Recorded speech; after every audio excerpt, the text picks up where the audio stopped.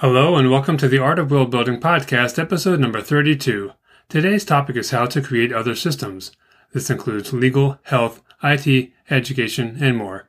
This material and more is discussed in Chapter 10 of Cultures and Beyond, Volume 3 in the Art of World Building book series. Do you want practical advice on how to build better worlds faster and have more fun doing it? The Art of World Building book series, website, blog, and podcast will make your worlds beat the competition. This is your host, Randy Ellefson, and I have 30 years of world-building advice, tips, and tricks to share. Follow along now at artofworldbuilding.com. A quick reminder as we get started that you can now buy transcripts of these episodes from artofworldbuilding.com or amazon.com. The first kind of system we're going to talk about is one for education. If we are storytellers, just about every character we ever invent is going to go through an education system. Some of them won't, but of course many of the other characters will, and this will put that character at a disadvantage, so it is still relevant. The only time it won't be is if every character has the exact same education. Otherwise, our interactions and certainly our opportunities like jobs are going to be impacted by this, and if we're trying to do a character backstory, this is something we really need to know about them. Systems are typically public, and that means that the government is paying for them. Now, there is private education, but that is not typically a system. Each of those schools is a sort of one-off. That said, a private school may still need to pass some sort of government regulation. It's sort of part of the system and not part of the system at the same time. It's definitely not part of the public system, which has expectations. One point here is that since the government is responsible for public education, if the government is inadequate, there may not be one. So, for example, a tribe of nomadic horsemen doesn't really have a system in that sense.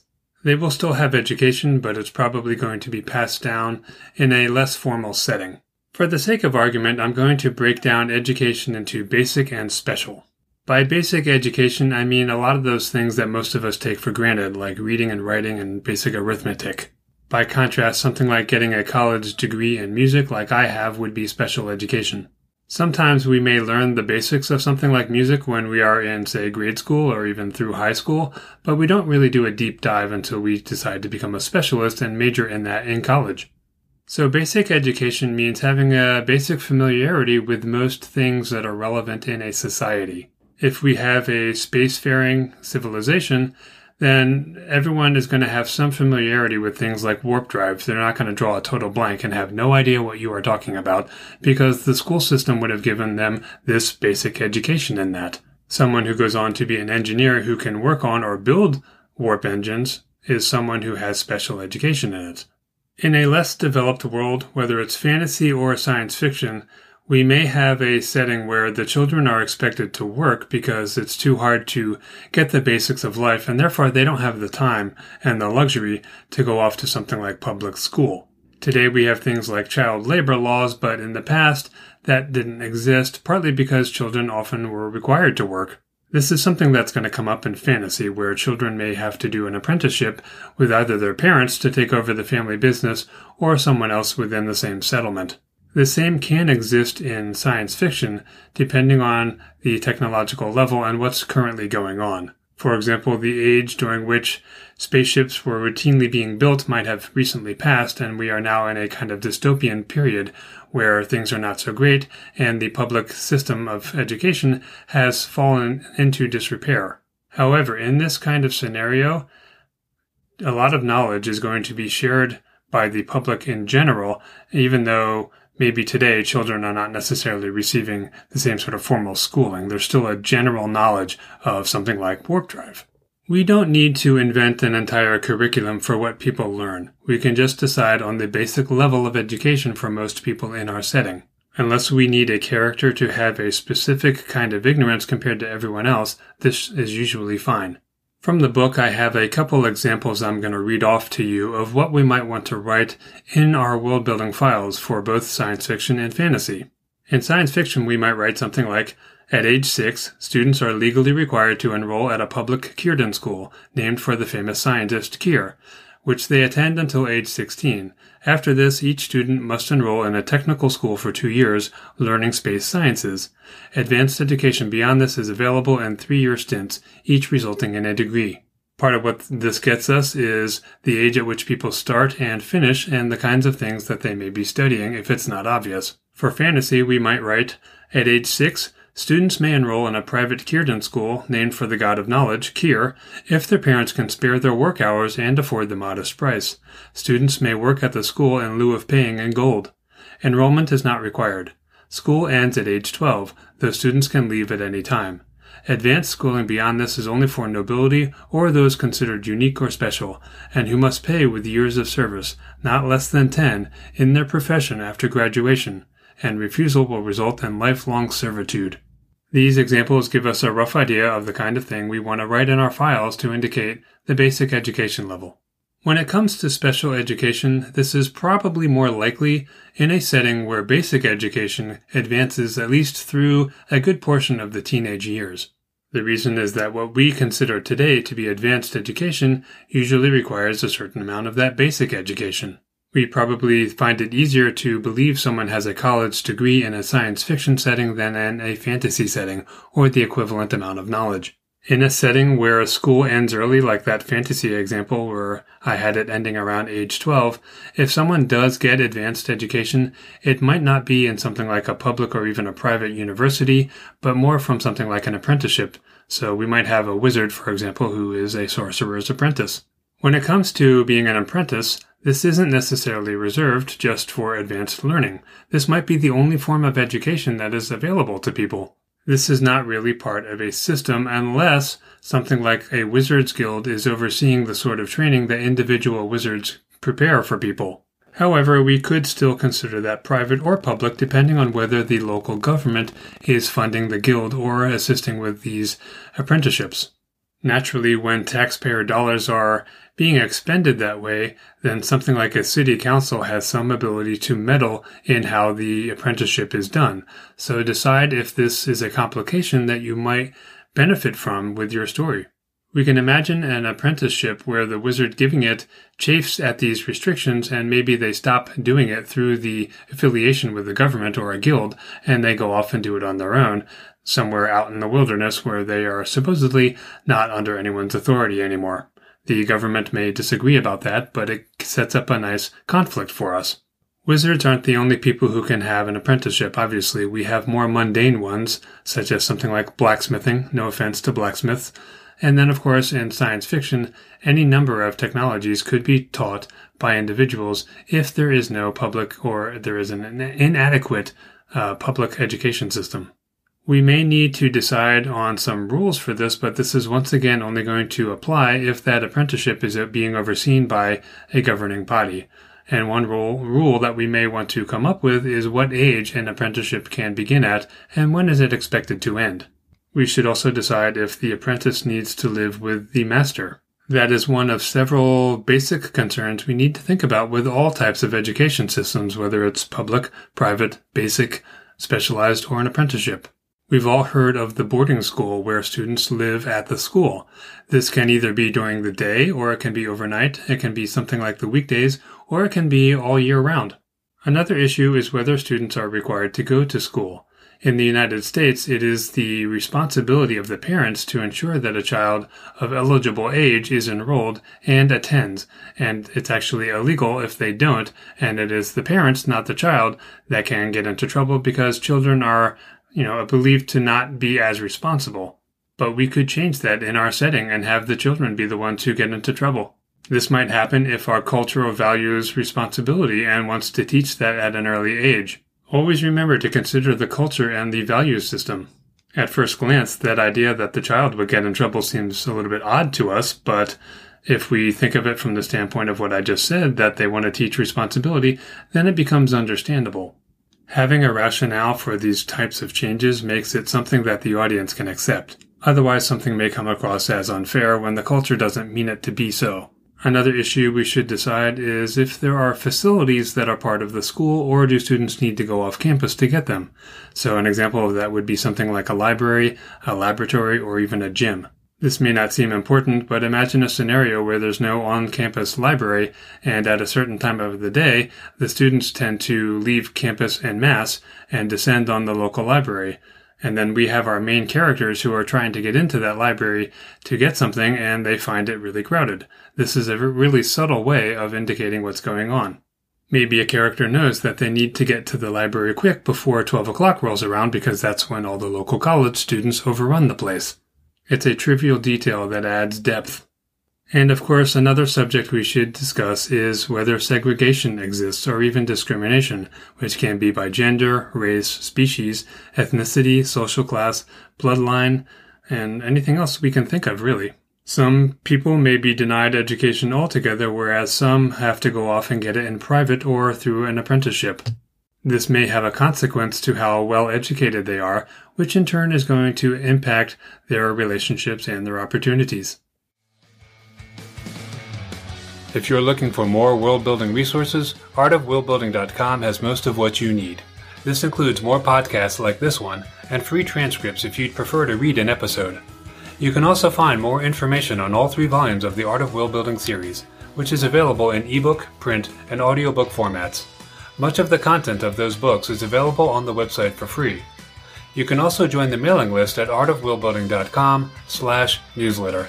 This gets you free, reusable templates from each published volume in the series. You don't even need to buy the books to get these. I also send out contest information, free tips, and other stuff to help with your efforts. Please note that I do not share your email address with anyone because that's against my privacy policy, and you can unsubscribe at any time. Sign up today to get your free content and take your world building to the next level. The next system we're going to talk about is a health system. This can be broken down into mental health and medical health, which we will talk about first. On Earth, life expectancy before the 1900s was seldom above 30 years old. But there is an idea that if someone made it to the age of 20, they could reasonably expect to live another 30 or 40 years. And the reason for this was that childhood was the prominent time when people died. The obvious reason for this is that children are more susceptible to sickness. The high percentage of children dying young is what brought the overall life expectancy that low. Sometimes the percentage of people reaching age 20 could be as low as 60%.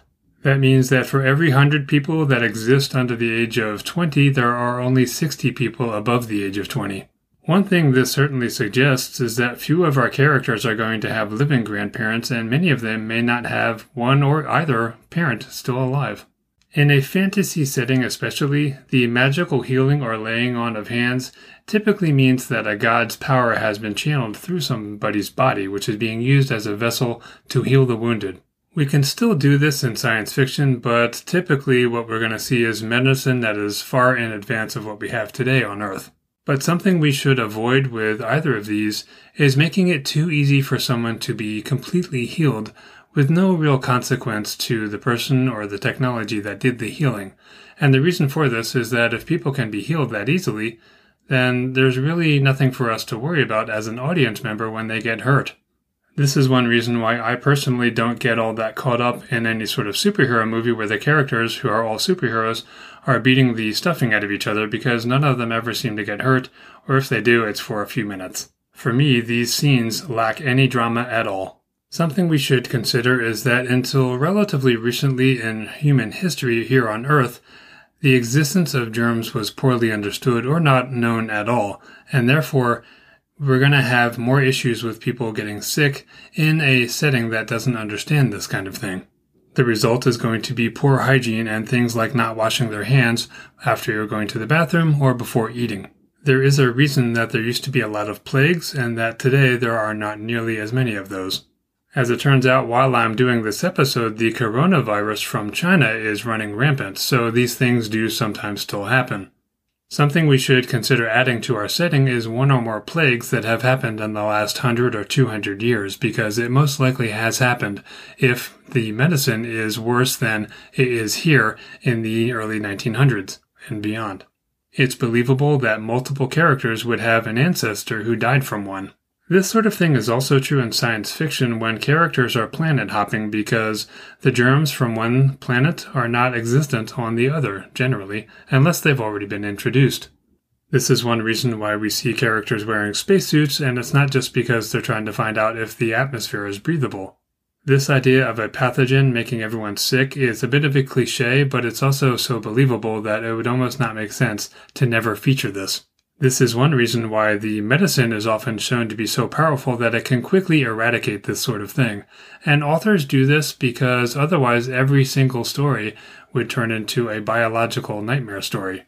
Rather than gloss over this kind of thing, we probably want to quickly show it, or even in something like a book where the number of days being passed is irrelevant because we can simply state it in a single sentence, we can decide that someone has been quarantined for something like a week, 2 weeks, and they've been inoculated against these things so that they can be there without getting themselves sick, and that any pathogens they are carrying won't get the locals sick.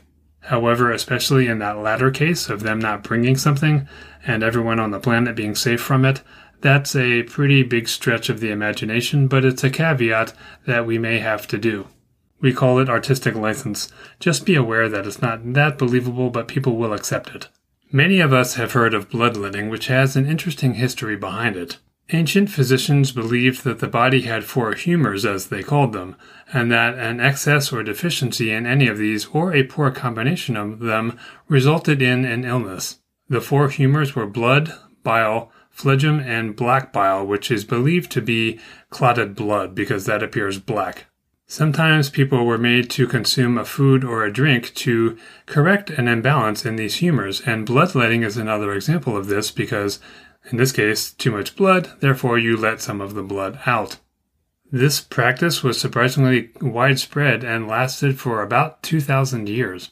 These physicians were wrong, of course. These practices didn't actually help anybody unless it was coincidentally, such as having high blood pressure and reducing the amount of blood in the body, temporarily fixing this. The practices could often be quite harmful. But what if we had a species where their body actually is like this, whether it's those 4 humors or something else, and these practices work? That would be an interesting thing to do. We've all heard of a quack, which is someone who uses questionable claims and practices to try to help people, or at least claim that they're going to do so. They often sold something like a balm or an oil that had materials that were considered to be unique inside them. If we have a setting with unique plants and animals, then it's easier for us to come up with something like the infamous snake oil salesman kind of idea. Some of these substances were harmful, and some of them could be addictive, and that could have been also on purpose. If you're trying to con people, it seems like a good idea to make them addicted to whatever it is that you are selling. Some of these people were not nefarious. They honestly believed that what they were doing would help, and they genuinely wanted to help people. Regardless of our decision, in a society where ignorance is more widespread because of our educational system, then these quacks are also going to be more widespread. In science fiction, where we are more likely to have planet-hopping characters, we're more likely to run into these exotic materials that may have a reputation, even if it's false, for some sort of miraculous cure. Let's talk about mental health. On Earth, the field of psychology is a relatively young one. Long ago, people could be confined, possibly for the rest of their life, for having something that today we would consider to be a minor problem that could be treated with behavior therapy or possibly medication. It was even possible to declare someone mentally incompetent or something to that effect if they were disagreeable.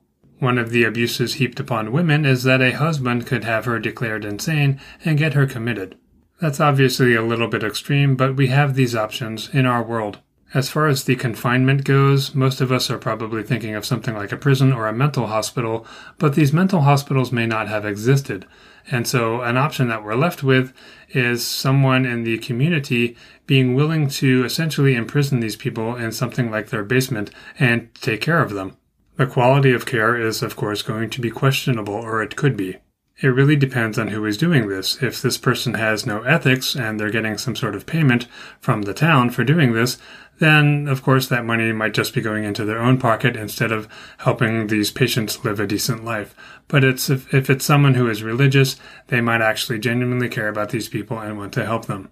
Consider where the people who are considered mentally unwell are kept if they cannot be treated in the society due to not having enough advances in mental health care. There is likely a well-known location, such as a building, in just about every town where the crazy people are kept. In a more advanced society, it's more likely that they will have medication and other things to help people just as we do today, and that only a small number of people will end up being confined, but they still will be, so there's going to be one of these places in a city, maybe more than one. If you're enjoying the podcast, please rate and review the show at artofwillbuilding.com/review. Reviews really are critical to encouraging more people to listen to a show they haven't heard of before, and it can also help the show rank better, allowing more people to discover it. Again, that URL is artofwillbuilding.com/review. Legal systems are one of the more important systems we need to invent. This is true even if it's as simple as an eye for an eye, because if one person kills another in revenge like that, maybe everyone else just lets it go, and if they don't, then maybe something like a blood feud will start. In other words, we still need to know what the consequences of such an action are. As it turns out, there are several types of legal systems. One of them is known as civil law. This means that a legislator creates and modifies an authoritative source that formalizes laws, and that source is either a constitution, which is at the sovereign power or federal level, or a statute, which is at a lower level like the states in the United States. The constitutional laws tend to be kind of broad, and they end up being interpreted at the lower or statutory level like in the states. This is one reason why we may see different laws in different states, because there are different interpretations. An example in the US right now is that marijuana is illegal at the federal level, but it is legal in some of the states. If we want to do something like this in our fictional world, we just need to know that there's something like a sovereign power and then self-governing bodies like the US states or provinces within that body. This is one way a character can get themselves into trouble when they're traveling because they have moved between different jurisdictions with different laws. Civil law is one of the most common types of law systems, and common law, as it turns out, is the other big one. It's called common law because it was common in England among the king's courts. Along with civil law, common law is the other most common on Earth, and in fact, it's about 1/3 of the Earth. This one is interesting because the primary feature is that a judge will look to any sort of past case that is like the one that has come before him. And if this past case is similar enough to the current one, he must abide by the reasoning that went into that previous case when ruling on the current case. This means that precedents are considered the law. If the case is unique, he will be the first one to rule on this subject, and his decision will go on to be the precedent that other judges must consider. In other words, these judges are actually making the laws if there isn't one for them to already follow. This is very different from civil law, where a judge would have no authority to do anything if no law has already been broken. But a judge in a common law system can essentially decide that there is a law that has been broken. This is true even if one doesn't really exist. Another name for this is judge-made law or judicial law. The other type of legal system is religious law. This is one where the Bible, for example, would be considered the legal text. The author of such a document is considered to be a god. However, sometimes a prophet like Moses wrote down those laws like the famous Ten Commandments, and these are considered Mosaic law, meaning they are named after the prophet. One of the things we all want to do is figure out how to create laws, and I'm going to break this down into what might be considered moral laws and then incident laws. A moral law would be one that something like religion can influence, and that means where the values and morals and beliefs are promoted through restrictions on what is considered permissible behavior. An example would be laws about abortion or whether capital punishment is allowed. Morality is one of the things that causes the law to be one way or the other. In Chapter 1 of Cultures and Beyond, the chapter on creating culture, we looked at the idea of cultural idea and vision. We should consider this when we are trying to invent any law that has a moral nature. This is one way to use work we've already done. In the book, I have a bunch of examples, and I'm going to read a few of them, of what could be considered moral laws. This means that either a value, a belief, or a moral idea has led to the existence of this law. For example, maybe black magic is forbidden, and the reason would be that it's a morality question where you have to deal with unholy forces. A law could be goblins are not allowed near a treasury, and this would be based on the belief that they are thieves. Another law could be that fire wizards must assist with extinguishing public fires, and this would be based on a value that they should help society. Another type of law is what I think of as incident laws, and this means something has happened and now there's a law to inhibit that happening again. That's pretty self-explanatory, so let's look at some examples. Let's say black magic is forbidden, and the reason would be that this leads to unsavory beings being in town and the resulting problems they bring. You'll notice this was also what I called a moral law, so we could have both moral laws and incident laws where the two of them are essentially merged. So we've got one law that satisfies both of these desires. Another example of that would be the one about goblins not being allowed near the treasury, and this could be again because they robbed several treasuries in neighboring kingdoms. So there's your incident, one that could have led to the belief I stated earlier that they are thieves. Another law could be that children may not perform magic because they're too undisciplined and they caused problems before. The great thing about inventing incident laws is that they give us a little bit of history in small bits, and we can make these up as we go along or just whenever we have an idea. It doesn't take very long. Let's talk about trials. This is where we get into the fun stuff. As we all know, the point of a trial is to find out if someone is guilty or innocent. Today we have a kind of boring version where people just listen to evidence, and that's all well and good, but in the past on Earth we had some interesting ideas going on. One of those was trial by combat. Typically this was two people fighting, but sometimes it could actually be a group of people fighting. And generally it was the accuser and the accused fighting each other because witnesses or anything else could not be found that would exonerate the accused. These were typically a fight to the death, and if the accused won, they were considered innocent, and that was the end of that. That might seem odd, but the trial by combat was an offshoot of a trial by ordeal. We'll get into some details in a moment here, but in a trial by ordeal, if you survived something, the idea was that God had spared you because you were innocent. So the same idea applied to trial by combat. If you lived, you were innocent. This assumes that the God was paying attention, and for that reason, trials by ordeal, and sometimes the combat version, were often held on religious sites. Some people were able to bypass this by either choosing a champion to fight for them or just going for the regular old boring trial of today. This could happen if they were too young or too old, or if there was some way in which the fight would be unfair because of something like a physical handicap. When it comes to trial by ordeal, there were multiple versions of this. One version of trial by fire was to walk several paces while holding a hot iron bar. That wasn't really the test. That happened 3 days later when the bandages were removed, and if your skin was showing no signs of healing, you were guilty. If it was starting to heal, you were considered innocent. A variation on this was to have a boiling pot of water, and you have to retrieve something like a stone from the bottom. Now, the depth of the water depended on the seriousness of the crime. We could do something similar with something like magic fire in another setting. We could also do it with radiation. Ordeal by water was another variation where someone would be bound hand and foot and then tossed into the water. The guilty floated and the innocent sank. With an ordeal by water, the hands and feet were bound and the person was tossed into the water. The guilty would float and the innocent would sink. Now, if that sounds like a death sentence either way, the reality is there would be a rope around the person so that the innocent could be brought back to the surface. These are all ideas we can leverage, and in the book I also go into punishments and how we can invent new ones or leverage ones that previously existed here on Earth. If you'd like to learn world-building skills through instruction, I've launched World Building University. There you can find one free course you can take just by signing up, which has no obligation. Other courses are in development and some are available now. You can preview parts of every course, all of which include video lessons, quizzes, assignments, and sometimes downloadable templates that are even better than those found in the books. To get your first free course, just go to worldbuilding.university.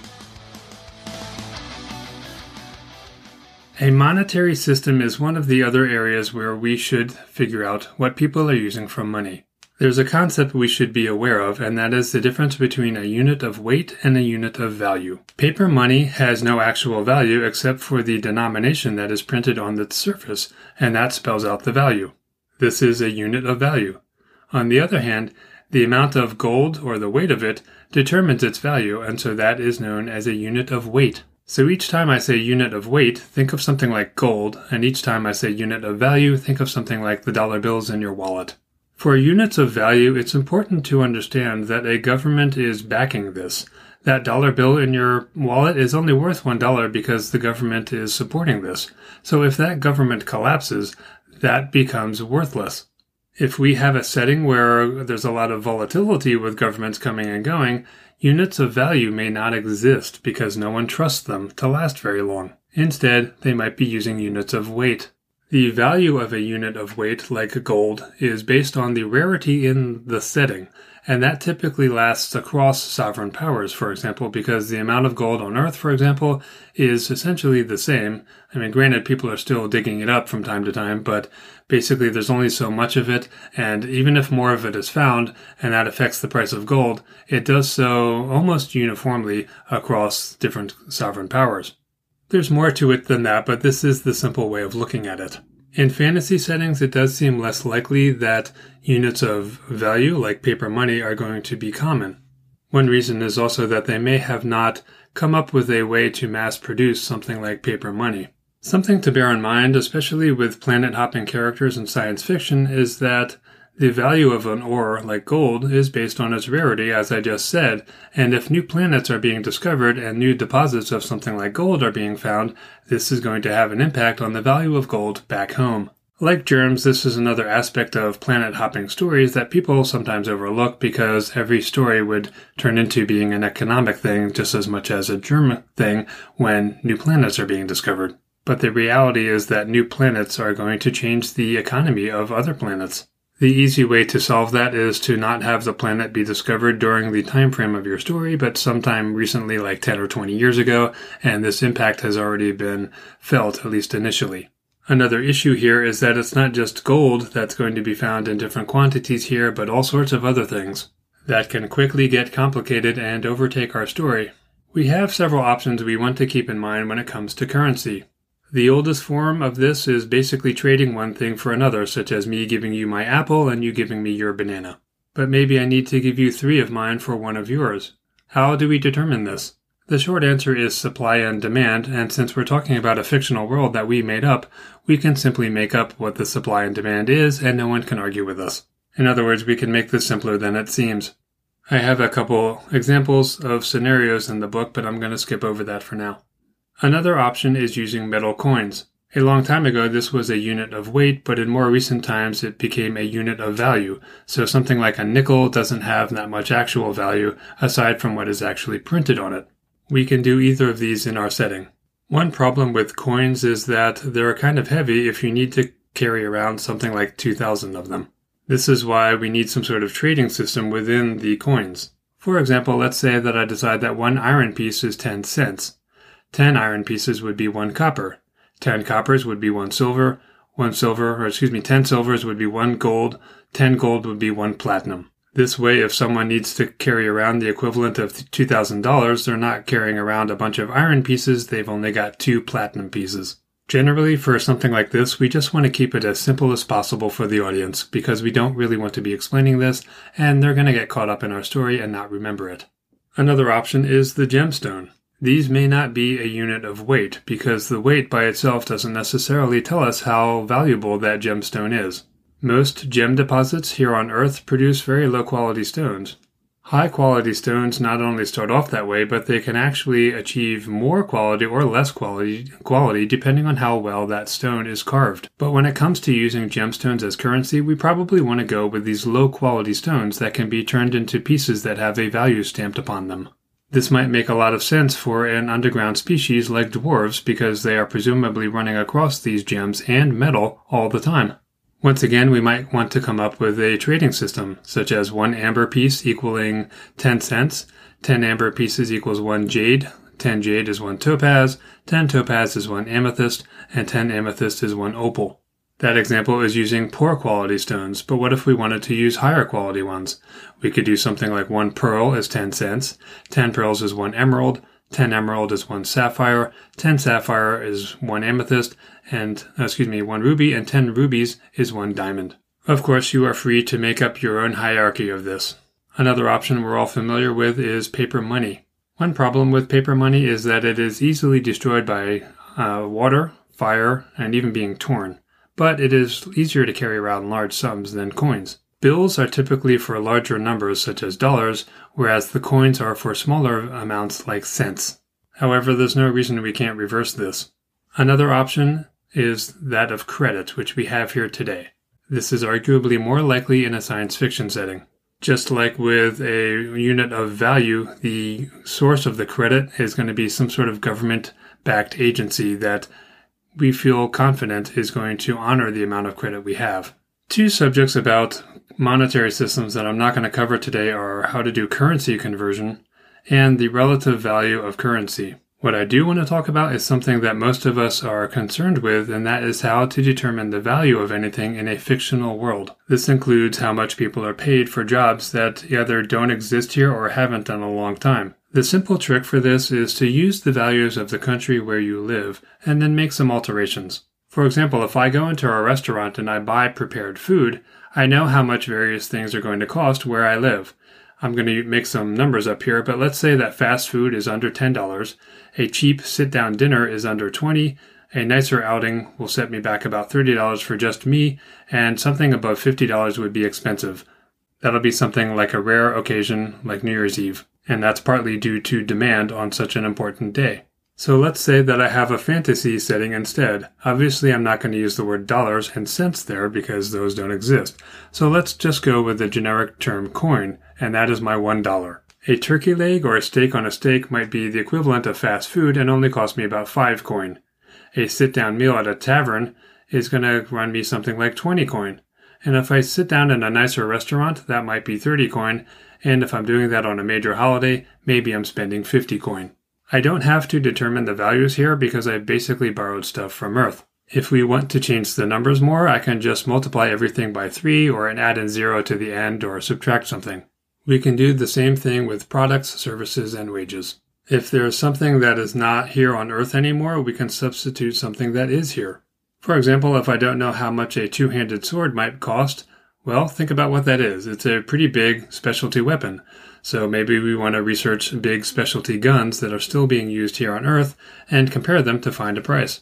We just need to be plausible, not be right, because it's a fictional world and we're the ones who are deciding what the economics are. There are so many factors that are involved in this, and if you think about it, even around the holidays there are major sales, and so what might seem really expensive at another time of the year is suddenly an incredible deal at that time. Prices and values change all the time, and no one can tell us that we're wrong. To determine how much someone will earn in any profession, we have to think about what that labor's value brings. Local conditions will impact this. Maybe I can earn a meal by chopping wood for 2 hours in one place, but it will take me 4 hours to do the same in another. And the reason for this difference would be that the labor has different value in different places. If there's no one to chop wood in one place, I might get away with less labor because what I'm doing is more valuable. If everybody can do it and my services aren't really needed, then I'm going to have to work longer.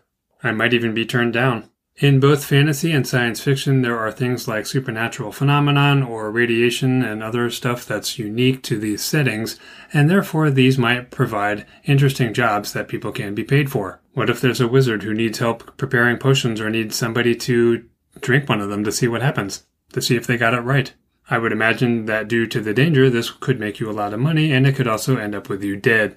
There can certainly be technological experiments that are going on that have the same issues. For all of these, we just need to consider how rare or common the job is and how many people are willing or able to perform that job, and then think about what's going on in our setting at the time and how much they may be able to get away with. The rarer the duty, the more likely they will earn. It's that simple. If you'd like to subscribe to this free downloadable podcast, here's how to do it. For iPhone, iPad, and iPod listeners, grab your device and go to the iTunes Store. Then search for The Art of World Building. From there, download the free podcast app by Apple, and then subscribe to the show from within that app. For Android listeners, you can download the Stitcher Radio app, which is also free, and search for The Art of World Building. This only needs to be done once, because new episodes will become available in the app each time one is released, and you will never miss an episode. The last system we want to talk about is information systems. In sci-fi, we can leverage any real-world technology, such as radios, telephones, postal systems, and of course the internet. But we can also invent new systems. But I think the challenge here is that it's going to be hard to come up with a result that is different from what we have today. What do we have? Well, nearly instant transfer of voice and video and data across vast distances. So the end result is one of the things that we're really focused on, but we can do something with the technology that delivers these results. In another episode, we talked about creating items, and in this case, we really just want to think about the interface that we use. So, for example, with the internet, we're going to need a computer. It's going to either have something like a mouse or the ability to do a touchpad, and we need some sort of connection. It also either needs a keyboard or some sort of voice control. So we might want to do something similar, but replace all of these components with something else. The end result is the same because we have an almost ideal kind of scenario going on today, but the technology at least looks different when it comes to the actual pieces. In fantasy, it may not seem like we have information systems, but we actually do. What I mean is that news has to travel somehow. One way it used to be done was that an important notice might be placed on the door of an important building like the church or a town hall. That required everyone to be able to read it, so it's possible that someone could be stationed there to read it off to anyone who was staring at it and trying to figure out what it says. Then there's the town crier, who is someone that goes around announcing the news.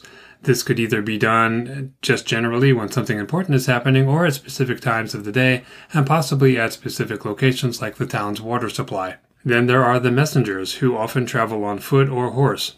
We might have rules in our setting about how these guys are supposed to be treated, and this could vary from sovereign power to sovereign power and city to city. This is something that we want to work out. We also have something like the ravens from Game of Thrones or the carrier pigeons from Earth. We may also have winged humanoids who work in this capacity and which offer certain advantages over birds.